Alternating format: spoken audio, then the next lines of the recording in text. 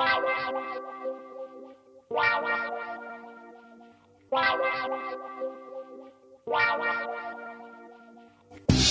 Adventure Jogger, a podcast about trail and ultra running. Meet fascinating runners from the front, middle, and back of the pack, sharing inspiring and funny stories about life and running. Running should be fun, and so should running podcasts. I'm your host, Ryan Pluckelman, and this is The Adventure Jogger. The Tahoe Rim Trail is a 171-mile trail around Lake Tahoe. The fastest known time was set by Killian, 38 hours, 32 minutes. That was supported, and that was set in 2009. The recent unsupported record was 51 hours and 45 minutes. Recent, because just over the weekend, a new fastest known time was set, unsupported, beating the previous unsupported time by over 10 hours. The new unsupported FKT on the Tahoe Rim Trail is 41 hours and 9 minutes. That's less than 3 hours off the supported FKT. Can I bring this to your attention? Killian was using pacers and a support crew. The gentleman I have on this episode of The Adventure Jogger did it all by himself. The new fastest known time holder, unsupported, for the Tahoe Rim Trail. He runs for Sunto and Ultra, originally from Ohio. He served his country as a member of the 160th Special Operations Aviation Regiment at Fort Campbell. He currently lives in a van down by the river in Durango. Kyle Curtin is on the Adventure Jogger. Hello, Kyle. Hey, Ryan. How's it going? It's going pretty good. It's great to see you're actually in the van right now. When I joke you live in a van down by the river, you actually live in a van. I've been on like a month-long road trip, just trying to visit some mountains and do some cool adventures. But yeah, I've been traveling a ton for sure. I've seen the setup of the van, and it is rather sweet. It's not like you're in some rented cargo van living in a sleeping bag. No, I'm not roughing it. It's pretty nice. Well, let's start before we get to the Tahoe Rim Trail and what an amazing adventure that is. Let's kind of get people acquainted with Kyle Curtin, because I think you're a name that people are going to be hearing more of as we progress. Now, I say that as your friend, and I've been saying that for 5 years, but I really think now it's going to start happening. But let's start right at the beginning, Kyle. How did you get into running, and how did you discover the world of ultra running? I don't know. I guess I was just a hobby jogger, just like doing it for health reasons. Going through, the early adult years. I ran a little bit in high school, but never anything competitively or good. And then my uncle suggested the book Born to Run. I think this is like 2010 or so. And that book is so inspiring, and I signed up for the Ozarks 100 after reading it. And after about a year of training, ran my first trail race, first 100-miler in the Ozarks, and I thought it'd be a one and done, but I was hooked after that, and that was about 8 years ago. Okay, we're glancing over that story, Kyle. And I know that we've talked about this story a bunch of times, but I don't know if the Adventure Jogger listener is familiar. You say you'd signed up for the Ozark Trail 100, which is a great race, underrated race. I have no idea why that doesn't sell out every single year. It should sell out in minutes. It's a point-to-point. It's absolutely beautiful. You're, by the way, the current course record holder there as well. I think you've run it 4 or 5 times, Kyle? Just 3. Okay, 3 times. But yeah. So you have to tell everybody your mindset when you were doing your first trail race, your first ultra being a 100. You can't just glance over that. There's a lot to that story. Well, some things never change, because there's going to be a lot of echoes of this story coming up on Tahoe. But yeah, when I first saw this Ozarks 100-mile race, I saw winning times were somewhere around 22, 23 hours, something like that. And I thought, there's no way I'm running like 12, 13-minute miles. I'm a road runner, and I never ran miles that slow. I didn't think there was any way that I wouldn't win by setting a new course record my first time racing. And of course that didn't happen. I got crushed by the race. I finished like middle of the pack and just hobbled in. But I went back to the race the next 2 years, and improved my time by like 7 hours the next year, and then another 4 hours the year after that. And that's the year I got the course record. You're not alone in that. And I think there's some people, because you're having some marathon success at that time. I think you'd ran a sub 3 hour marathon at that point. And so, you're thinking, this is a jog in the woods. When was the moment at that first race at Ozarks when you were like, fuck? I think there was a gap somewhere between like 25 miles and 40 miles in. That was going to be the longest I'd ever ran. I don't think I ran more than like 30 miles in training for this race. And I realized like, oh, wow, I'm already hurting. I got to do like 3 more marathons. And it definitely turned into a death march. But didn't you end up running? You finished the race like wearing a pair of gardening shoes that you brought just in case you would need something to wear after the race was done, right? Right. I was really inspired by that book, Born to Run, and I ran it in Vibram 5-finger shoes, like the minimalist toe sock kind of things. And the aid station worker would not let me leave the aid station because my feet were so messed up. I think this is around mile 75 or 80 in that race. And she said, you got to do something else. Like, I can't let you leave. And so that was my compromise, was to put on these like grass cutting shoes I'd brought along. I love you look at the pace and you're thinking, I'm going to set a course record. You would run maybe 30 miles on trails. You show up in Vibram 5-fingers. And that kind of became like an inside joke at Ozarks for a while, didn't it? Yeah.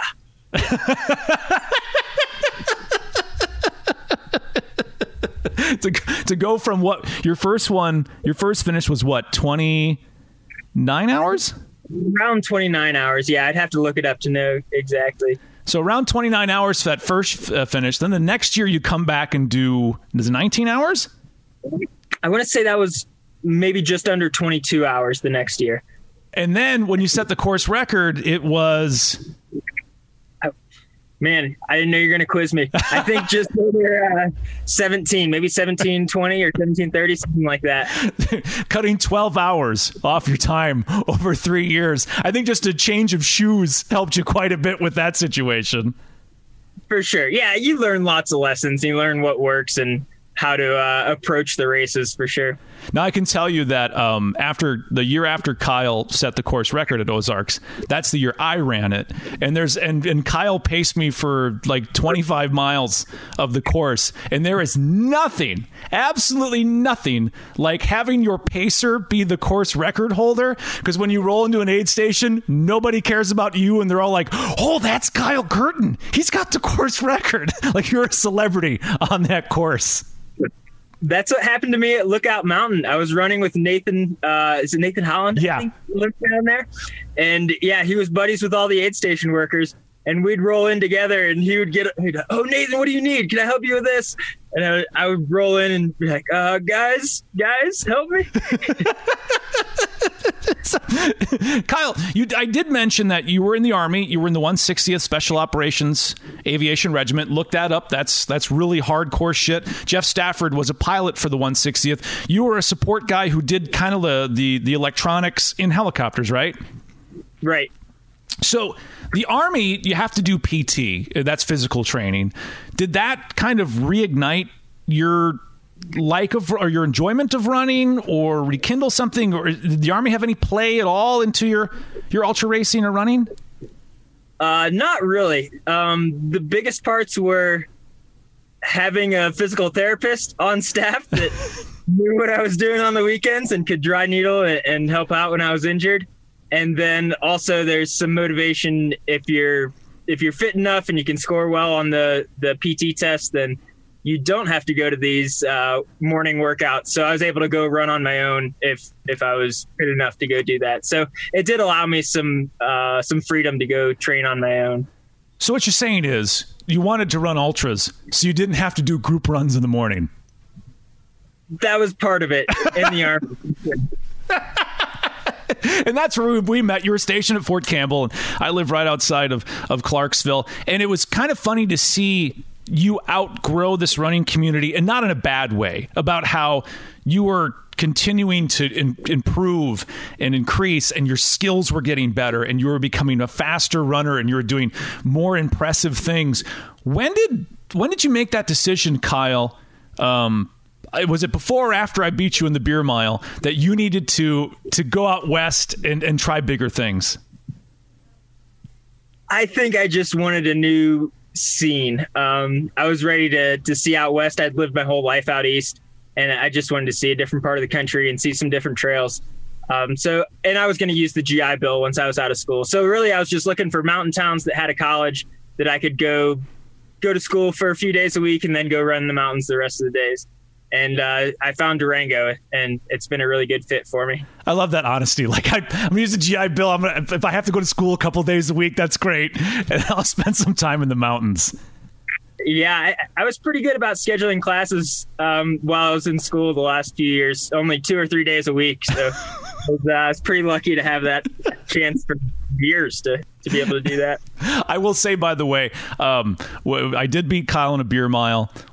We've tried to rematch, but I'm kind of holding off on the rematch because I think you may have me now. So I'm going to kind of hold on to that championship as long as I can. My running might have got slightly better since then, but my drinking has gone way down. I can't hold it down. I don't know that I've ever completed a beer mile without a punishment lap. Have you tried the White Claw lap, the White Claw mile, though? No, Jeff is pretty inspiring, though. Seeing his get up for the Western Statesman makes me want to try it. So you move out to Durango, Kyle, and you were telling me, moving from, middle of America, Fort Campbell, Kentucky, you were living in Clarksville, Tennessee, it's a border town. You move out to Durango, and you're, 8,000 feet above sea level? That was a huge adjustment, wasn't it? Yeah, the town's at 6,500 or so. Mm-hmm. But yeah, it took me months before I felt like I could run even a flat trail. It took so long to get used to that altitude.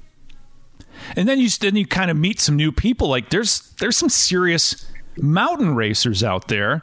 Did your running improve quicker when you were out in a mountain town with mountain runners and able to actually hit some? Because here, where we're at in Clarksville, you had 2 places to run trails: Rotary Park, you had Dunbar Cave Park, and if you wanted to drive an hour, you could go to Land Between the Lakes. But there in Durango, you've got hundreds of miles of trails with lots of big elevation in them. Yeah, I'm definitely spoiled out here. And I really lucked out, too, by meeting a couple people who also moved to town at that same time and were looking for friends and training partners, that kind of thing. And that's still my core group of friends, is this group of people who moved to Durango right around 2015, and we still train together. Actually, yeah, I'll get into this story later about I got some shit for not getting the training numbers this last month, because I tapered for Tahoe a little bit. I didn't hit the numbers my friends did. Well, let's talk about Tahoe. And I want to point out first that you have some experience at Tahoe because you are the course record holder of the Tahoe 200. Yeah, I ran that race 2 years ago. And that's what first got me interested in the Tahoe Rim Trail FKT. I thought it would be pretty similar to the 200-mile race. But especially the more I dug into it, I think it was only about 60% or so of the same trail. There was a lot of funny stuff the 200-mile race did by going down into aid stations and then bumping around wilderness sections. So I was kind of shocked how much of the trail this weekend that I didn't remember or didn't seem the same as the 200-mile race, and it was a nice surprise. So you're running the Tahoe 200, and is it that during the race at some point when you weren't throwing up or hallucinating that you're like, I should do an FKT on this thing? No, I think it was afterwards. I finished the Tahoe 200 in just over 49 hours, which means I went through a second night, and that second night was just brutal. It was terrible, a lot of death marching and just not moving very fast. And so then when I looked up the Tahoe Rim Trail FKT, it's only 171 miles. So if you take off those last 30 miles, I mean, that's most of the second night. And oh, that's way more reasonable. And I could probably compete with that time with a similar effort and just not have to go through that second night. How miserable was that 200? Because you haven't even thought of doing a 200 since. No. Yeah. I don't know. It's a big commitment. It's like committing to just a lot of suffering. And yeah, it takes a lot to work up to that kind of thing. Now, a quick side note to the Tahoe 200. You ran it a year that they were doing actually a documentary. They were following Courtney Dauwalter, and there was a lot of newspaper press around it. And they were writing a story about, she's the woman that beats everybody, including the men. You ended up winning that year, and I remember reading the article, and they showed a picture of you looking absolutely miserable at the finish. Like, you had that look on your face like, what in the fuck did I just do? And then they were all the pictures they showed of Courtney were like she was as fresh as a daisy. And I remember, of course, I'm incredibly loyal to my friends. I'm like, well, they had to have pictures of Kyle looking friendly too. Did they have to put just one picture of Kyle where he looks absolutely miserable in there? That race was especially brutal at the end because I think she was catching up to me. I passed her at like mile 181 or so. Yeah. So it was a long way into the race when I finally got the lead. And I was so scared and nervous about her catching back up. But they also had a shorter race. It was like a 50K or something going on that was finishing right around the time I was coming into the finish line. So there kept being these people with bibs on flying past me. And every time I'd hear footsteps, I got nervous that she was coming past. And it was just a really hard push down this like 2,000-foot descent of a ski hill to the finish line. And it was just a really tough way to end. And yeah, my body shut down at the finish line. I couldn't stand up, couldn't walk, couldn't do much. And yeah, that's what all the pictures are. Just me with a grimace on my face, just wishing I could do anything but just suffer. But what an incredible, to see Courtney Dauwalter, what an incredible athlete, because yeah, she hurt at the finish, and there's pictures of her, she was in some pain, but what an incredible display of athleticism to finish that thing and just do what she does, race in and race out. And the fact that she put so much damn fear in you that every footstep you heard for 30 miles, you're like, oh, what?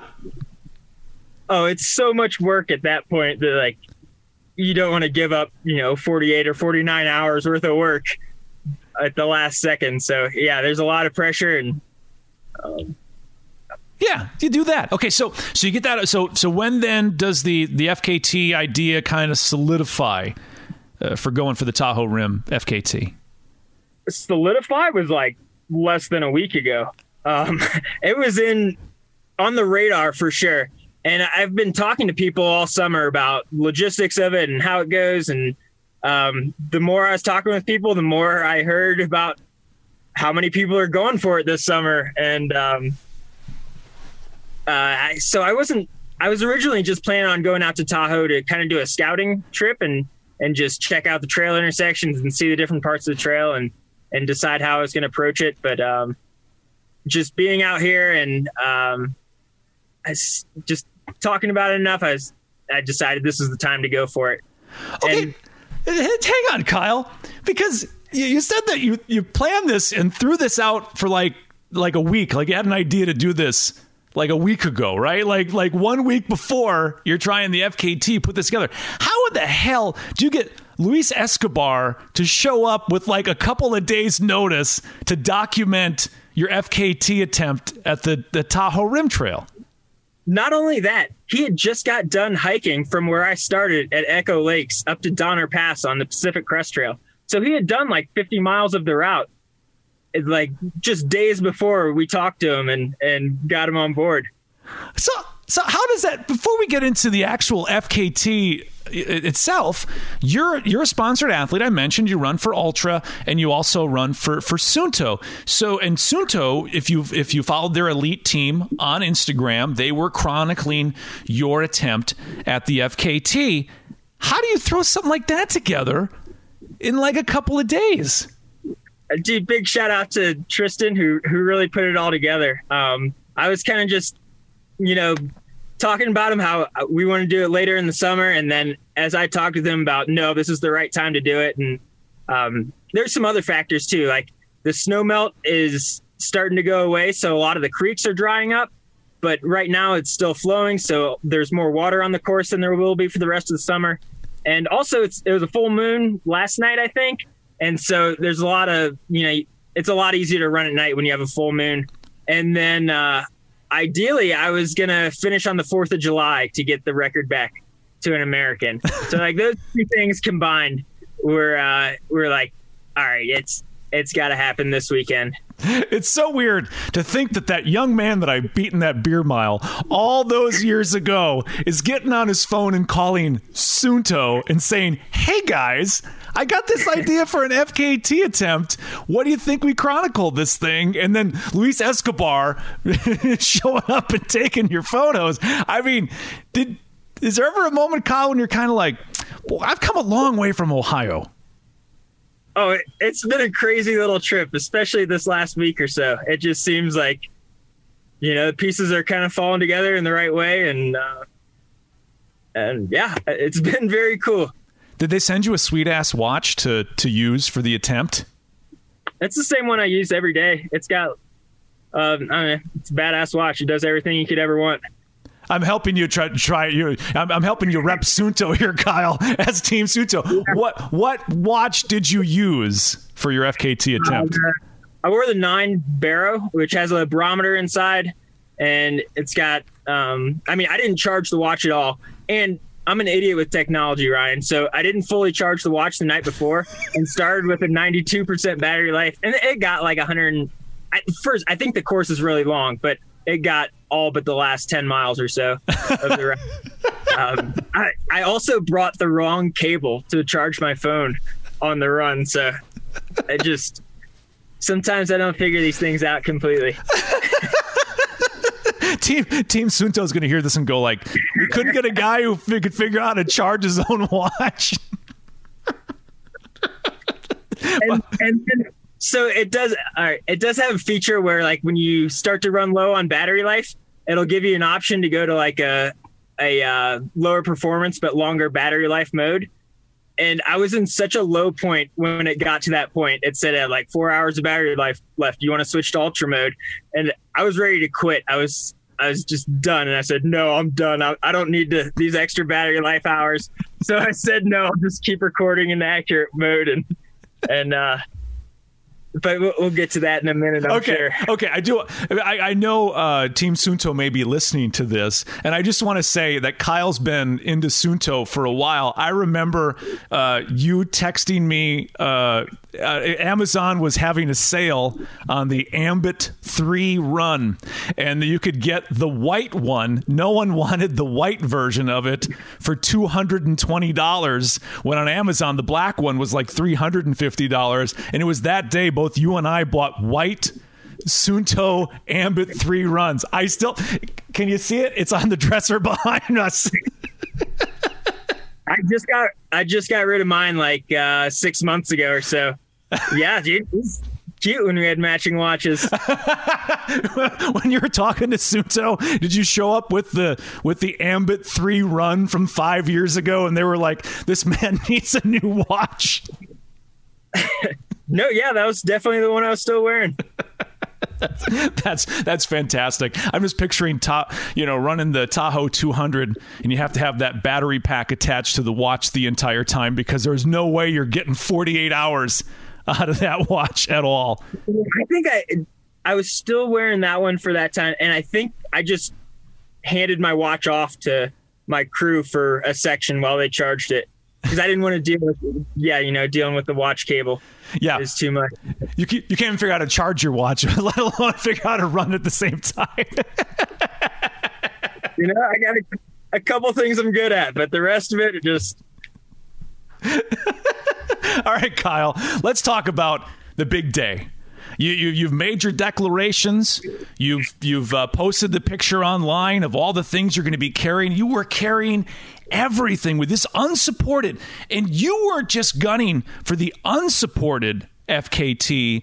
You were originally gunning for the supported FKT. You wanted the absolute FKT on the Tahoe Rim Trail. Why did you think you could do something Killian needed pacers and support to do just by yourself?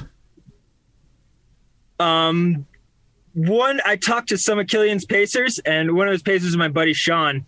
And while Sean was running with Killian back in 2009, they took some wrong turns, and added a few hours to Killian's time. And that kind of gave me the idea that, okay, this isn't quite as fast of a record, and there's some space here to make up some time on Killian. Secondly, this was just a kind of fly by the seat of your pants, put it all together in the last week, and it was just not in the cards to get together a crew and put everything together. But really, I think it's just way more simple to do it all on your own. If you can carry everything, you don't have to stop at roads. You're never sitting down in an aid station chair. You never have that option to quit at your buddy's car. And so in a lot of ways, it was simpler mentally, at least, just to know, okay, I'm starting this and this is what I'm going to do for the next day and a half. You didn't think you could hitch a ride with Escobar at any point? You weren't like, you got any room in there for me? He was in the last 2 days coming on.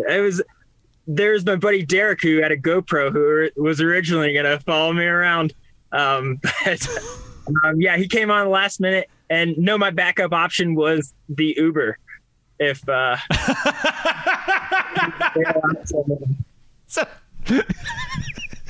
do you Uber in the middle of nowhere on the Tahoe Trail? I don't know, Ryan. I didn't have to figure it out. I'm going to call this Flying by the Seat of Your Pants with Kyle Curtin.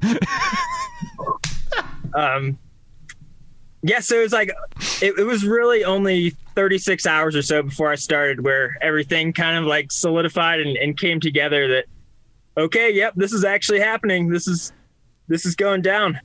All right. What did you all carry with you? What was all in that pack? I used the same Ultimate Direction PB, like their Fast Packer style older vest that I used at UTMB. And in it, I had, as far as gear goes, I had a 1 liter Catadine Be-Free water filter, which is pretty nice. And then another soft flask of a 1/2 liter. So I only carried 1.5 liters of water for the whole thing. And then had some ibuprofen, some Tums.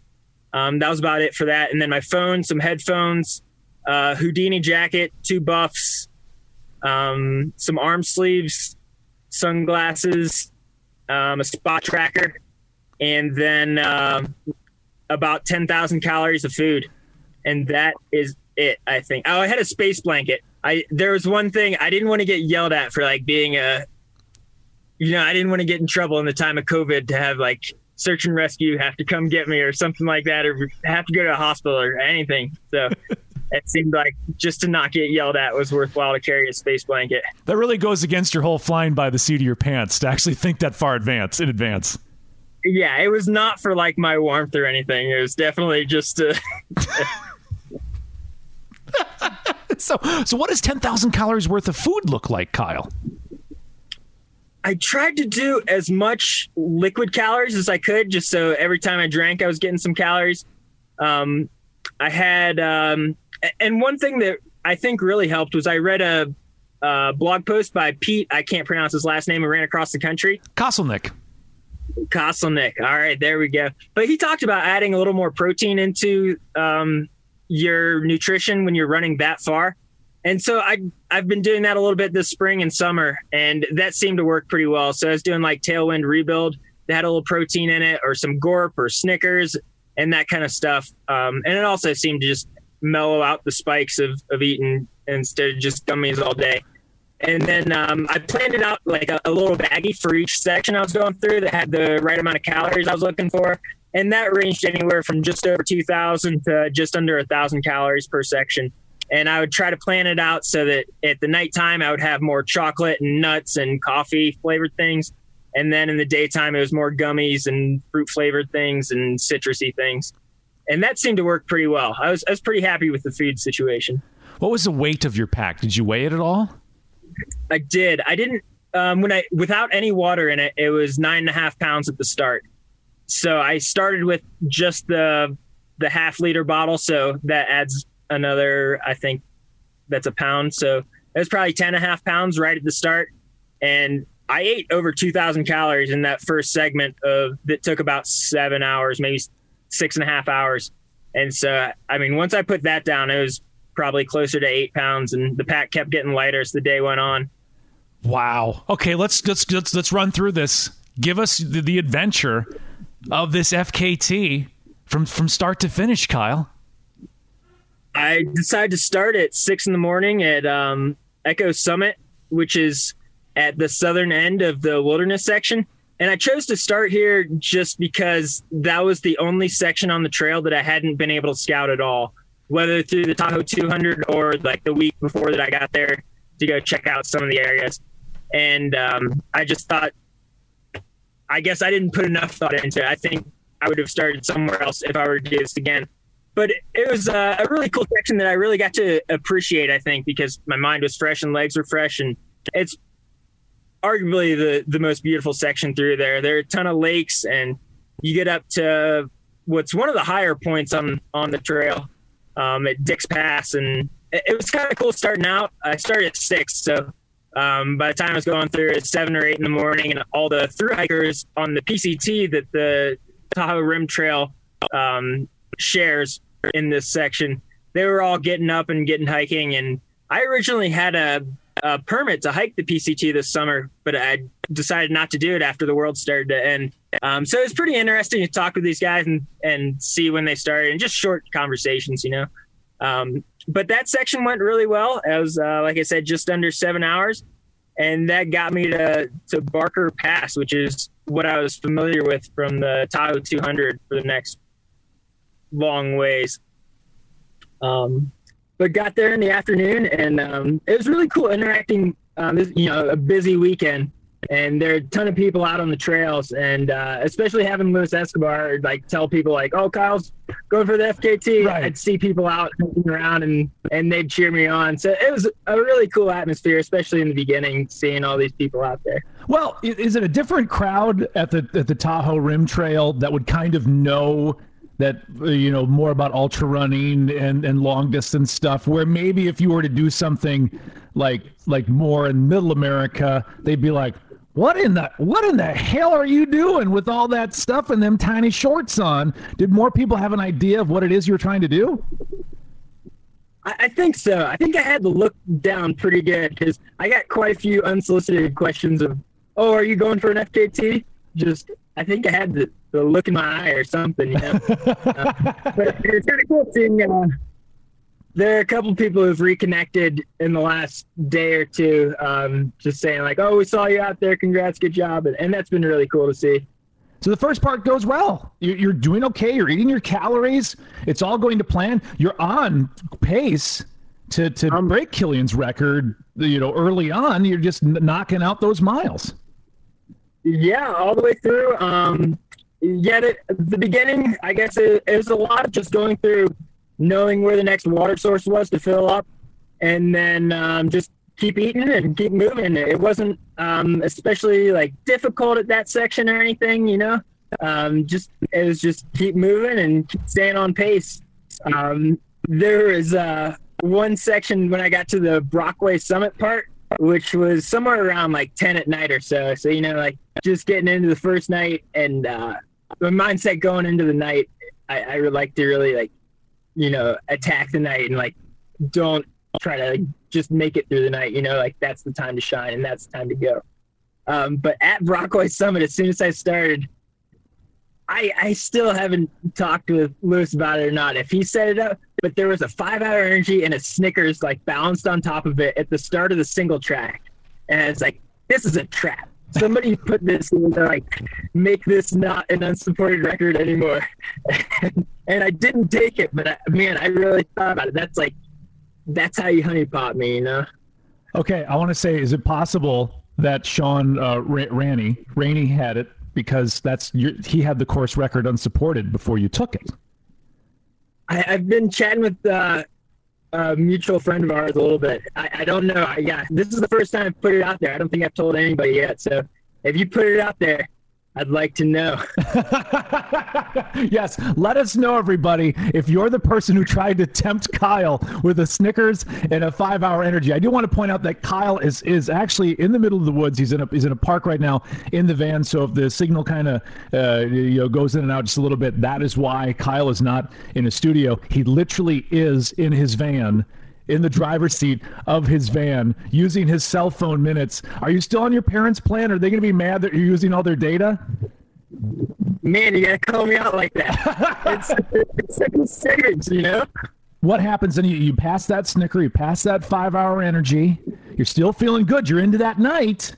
I'm in it, yeah. And that was going up to the Mount Rose and Mount Relay, or Mount Rose Wilderness area, and Mount Relay is the high point on the trail.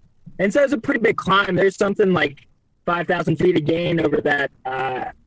Shoot, I should have the numbers on it. It's somewhere in the ballpark of 20 miles. There's a lot of climbing, but I was feeling great, and it was such a cool view. At that point, you're just north of Lake Tahoe, and like I said, it's a full moon that weekend, so you could see the reflection of the moon out on this huge lake, and it's such a cool atmosphere to be a part of and be up there. Yeah, going through there, that's where water started to get a little scarce. So there were a couple spots where I had to stop and drink a whole bottle and then put it down again and drink another one before going on. And that's also where I started to get lazy on filtering water, and I don't think I filtered water the rest of the time. I just was drinking straight from the creek. So if there's anything in the Tahoe water, we'll find out in a couple days. Do not follow Kyle Curtin, and don't look at this podcast as the how-to do an FKT. You must filter your water. You have to filter your water, or you're going to end up like Kyle. You don't have much weight to lose, Kyle. I did filter water for the first 80 miles or so, but then I was just getting exhausted and tired of squeezing the filter, and I thought, I'm just gonna go for it today. If this gets me, then it'll be a couple days from now, and I'll worry about it then. So that was on starting from Brockway Summit, and that goes through the Mount Rose Wilderness section and Relay Peak, which gets up to 10,300 feet, which is the high point of the race. And just a beautiful section to be able to look down. On one side, you can see Nevada and a lot of the city lights, and then to the other side is just the moonlight reflecting off of the lake. Yeah, a beautiful section for sure. But coming up after that was really the crux of the race, the way I set it up. So after I got out of the Mount Rose Wilderness section, there was a creek about 2 miles in, and then there wasn't water again for another 36 miles. Yeah, I heard about that section. That was kind of rough, right? It was. So right around 3 a.m. or so is when I drank as much water as I could, and then I filled up. I just had the 1 liter filter and then the half-liter soft flask, and was trying to run 36 miles on just 1.5 liters. And it was tough. That section was definitely the hard part of the trail, and I felt like I pushed pretty hard through there. There was one option for water. You had to take about a mile detour off the trail to go to this mucky lake. Mm-hmm. But I just decided that can't be worth it. I'm just going to make it all the way through and try to do it. And I made it through, but I think I just dug myself in too big of a hole to really have a shot for the rest of the race. I was on or ahead of pace all the way through, I think right around Spooner Summit or so, which is 120 miles in or so. Yeah. But yeah, by the time I got to Kingsbury, where the water is the next time, I was just so hot, and I could feel my brain starting to fry. I was not feeling very good. I kept pushing for a little while longer. But I think the die was cast at that point. Is that when the wheels fell off, or did they fall off shortly after? A little bit after. It goes up to another place I was familiar with called Armstrong Pass. You do that twice during the Tahoe 200.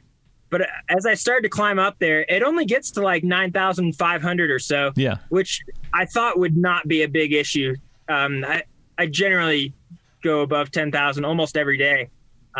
But for some reason, not some reason, I'm sure it was dehydration and exhaustion and just all the other little factors that come into play. But over Armstrong Pass, I mentally was done. I've never taken a nap during a race like that before. I take that back. That first Ozarks race, I took a nap in the night of that. But I mean, that was 8 years ago, and I haven't fallen apart like that since. But I was totally done. I just took my pack off and laid down on the side of the trail. I wasn't planning on completing the route at this point. I was just going to get down to the car and call it a day. And at the top of the pass, once I woke up, I like reconfirmed that, yep, I'm done. This is the lowest low I've ever had. And I'm no longer on pace to break Killian's record. So that's not going to happen. This isn't the day I wanted. So I'm just going to call it. And I texted Lewis and my buddy Phil, who lives in Tahoe, and they both had completely opposite responses. My buddy Phil said, okay, cool, I'll come pick you up at the next trailhead. And Lewis said something along the lines of like, no, you got this. Just keep going, keep pushing. And then I got a couple other text messages from some friends that were really encouraging.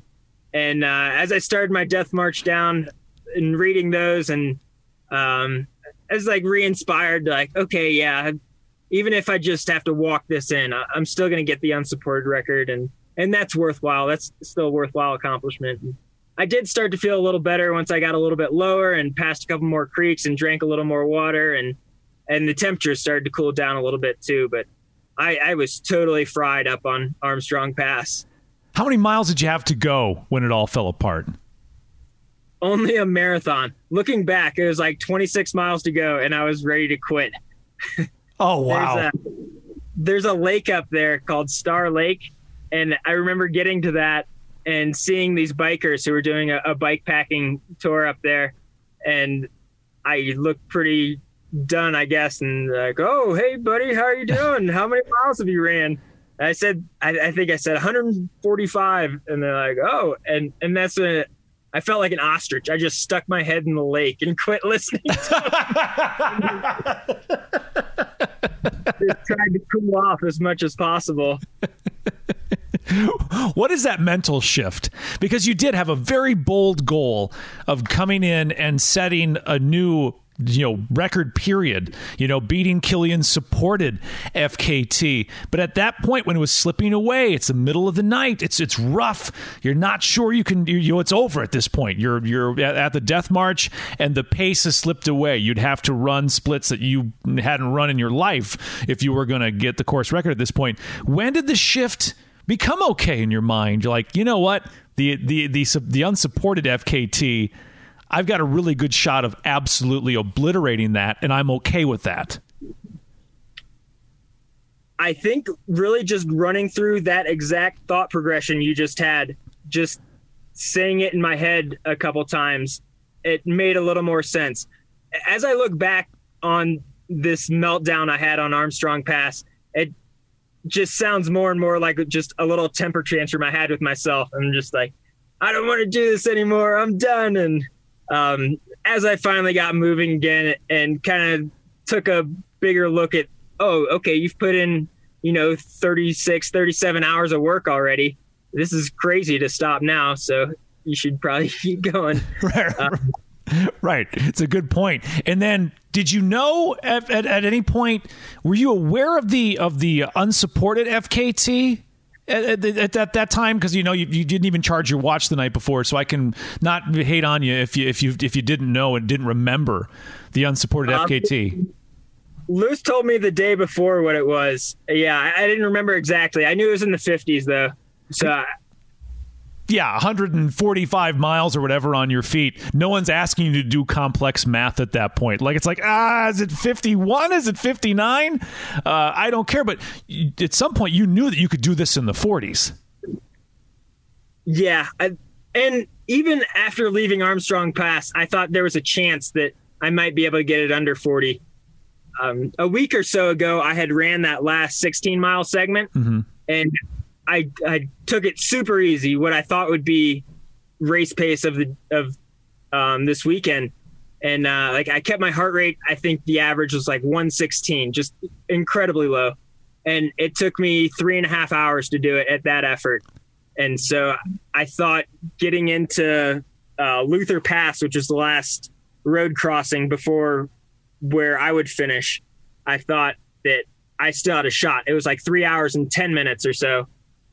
when I went through this on the FKT attempt. And so I thought, okay, if I feel good through here and really push it, then maybe I have a chance, but absolutely not. That last section was way harder than I remembered when I was running it fresh.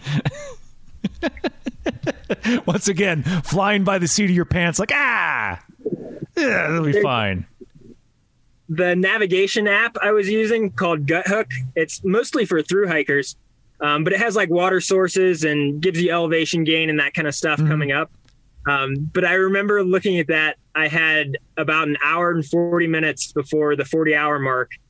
An hour and 20 minutes or so. So I needed to do, I want to say it was like 12 or 13 minute miles or so, somewhere in that ballpark to get in under 40 hours. And I looked at the elevation gain with 6 miles to go. It was like 1,900 feet of up and 2,700 feet of down. And it's just like, no way. There's no way it can be this steep right at the end.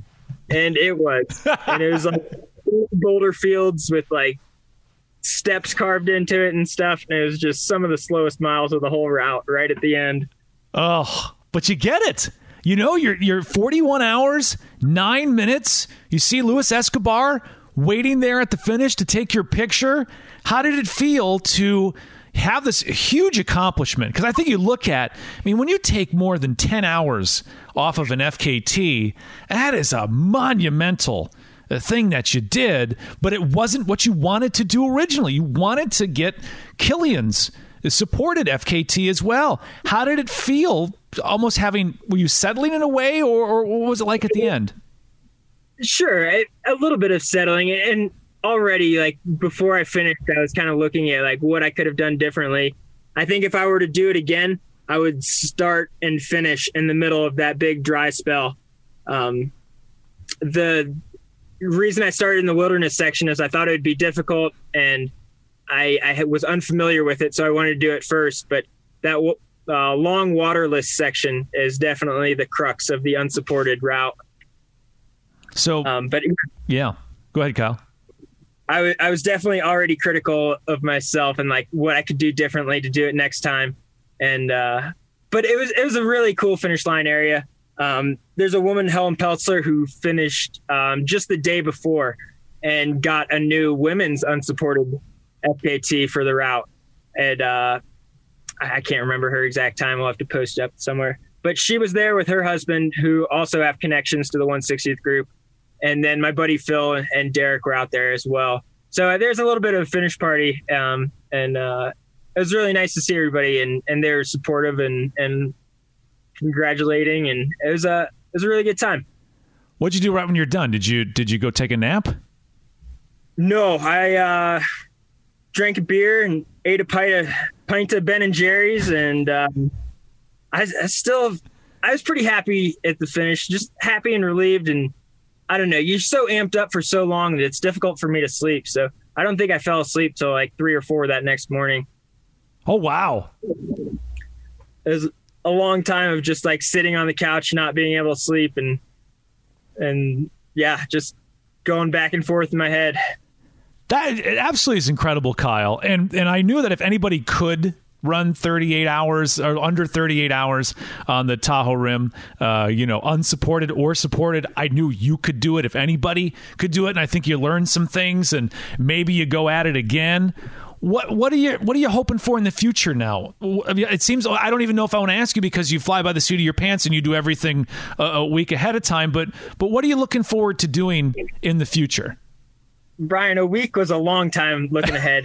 For most of this road trip, I had a 12-hour rule of not making plans more than that far out, and just doing whatever run or mountain I wanted to do, and then hearing advice from other people in the area or people who've ran that route on what else to do, and kind of just going by that. Like I said earlier, I had some friends that we were in a training challenge this month of June to try to get 100,000 vertical feet. Mm-hmm. And I was well ahead of my 2 other friends who were doing this for most of the month. And I thought for sure I would get it. And then I was at like 95 or 96,000 feet this couple days before Tahoe. I'm like, if I'm going to do Tahoe, I got to taper. No way can I do another 4,000 or 5,000 feet. And so I had to eat a bunch of crow on not getting my 100,000 mark. The other two guys did. Yeah. Would you remind him like, well, guys, I do have the FKT unsupported on the Tahoe Rim Trail, right? We'll see if it flies. I don't know. Now, I know Hard Rock hasn't happened the last couple of years because of snow and because of COVID. Is that still on your radar? Because I know it was in the past.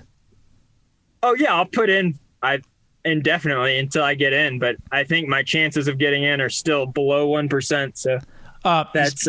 hang on. Attention, Hard Rock lottery people. Kyle Curtin has the fastest known time unsupported on the Tahoe Rim Trail. He also has the course record on the Tahoe 200. I think you should let him in. Just I want to plead your case right there. But 2020 is not the year for races. This is the year to go do cool other stuff. And I've made it a passion project the last few years. I guess this will be my 5th year of hiking or running the Hard Rock course every summer. Mm-hmm. So I'm really familiar with it, and I do really enjoy that course. But 2021, 2021 could be that year, Kyle. One thing I wanted to ask you about before we go, talking about your incredible FKT, but something I want to talk about is like training. What have you learned, Kyle? Because you went from, someone who was good regionally to someone who did, something that people didn't think was even possible, that was really grabbed some attention over this past weekend, and you continue to get better and stronger. What have you learned since moving to Durango that has helped you become a better runner? I think part of it's just the longevity of training. I've been running almost every day and definitely consistently throughout the year for the last, 10 years or so at least, like specifically training for ultras. But also I like to think of training, especially for ultras, as kind of a spectrum of anywhere from, like you do track workouts where you're running fast miles and on totally flat stuff to I enjoy backpacking and like peak bagging and stuff that's super slow. And you have miles that take over an hour. And I think just embracing that whole range of moving is pretty important. So like this weekend, I had a goal of not doing any miles over 20 minutes and not doing any miles under 10 minutes. And I think until the wheels fell off around mile 145, I think I only had 3 miles over 20 minutes and like 2 miles under 10 minutes. So it's just like that range, I guess. There's like a wide range of speeds you move during an ultra. And in training, I enjoy doing all of it, I guess. So, but more versatile, because maybe before you were doing all like one type of training, where now you incorporate a lot more things into your training? Right, yeah. Road running doesn't exactly translate to ultra running. And I think things like backpacking and just a general, well-rounded approach to it is a little bit smarter way to go about it. Kyle, you live in that van. I want to know when you heading back east for some time. I think over Thanksgiving is my next plan to go visit the parents down in Asheville, and definitely looking at the Pitchell route. Looks pretty cool, and then that Appalachian crossing of the Smokies are the two things that I'm looking out there. Ooh. Yeah, that'd be really cool to see you try both of those, and make sure that when you drive your van to go visit your folks in Asheville, you make a stop here in the area. Good old Clarksville. I was listening to that Monkees song just a couple days ago. You got to take the last train to Clarksville, Kyle. You're a legend here. People want to catch up with Kyle Curtin. People or just you? Well, mainly it's just me and the kids. Everyone wants to, honestly, Kyle, Evelyn just wants you to come visit so she can see your dog, Tommy, who she loves dearly. So while I was out running, my buddy Phil was watching Tommy, and he's playing around, and he lost a tooth while I was gone. So I got to get that figured out when I get back to Durango. Tommy lost a tooth? Yeah, he lost a tooth while I was out running. Oh, well, I won't tell Evelyn, because then she'll be demanding that she be the only one that babysits Tommy when you need somebody and we're pretty far away. Yeah, that's a difficult drop-off. We are 100% listener supported. You can make a monthly pledge on our Patreon page. Just search The Adventure Jogger on Patreon or go to theadventurejogger.com. Join the community on Facebook and Instagram by searching The Adventure Jogger. And subscribe to The Adventure Jogger wherever you get your podcasts so you don't miss a single episode.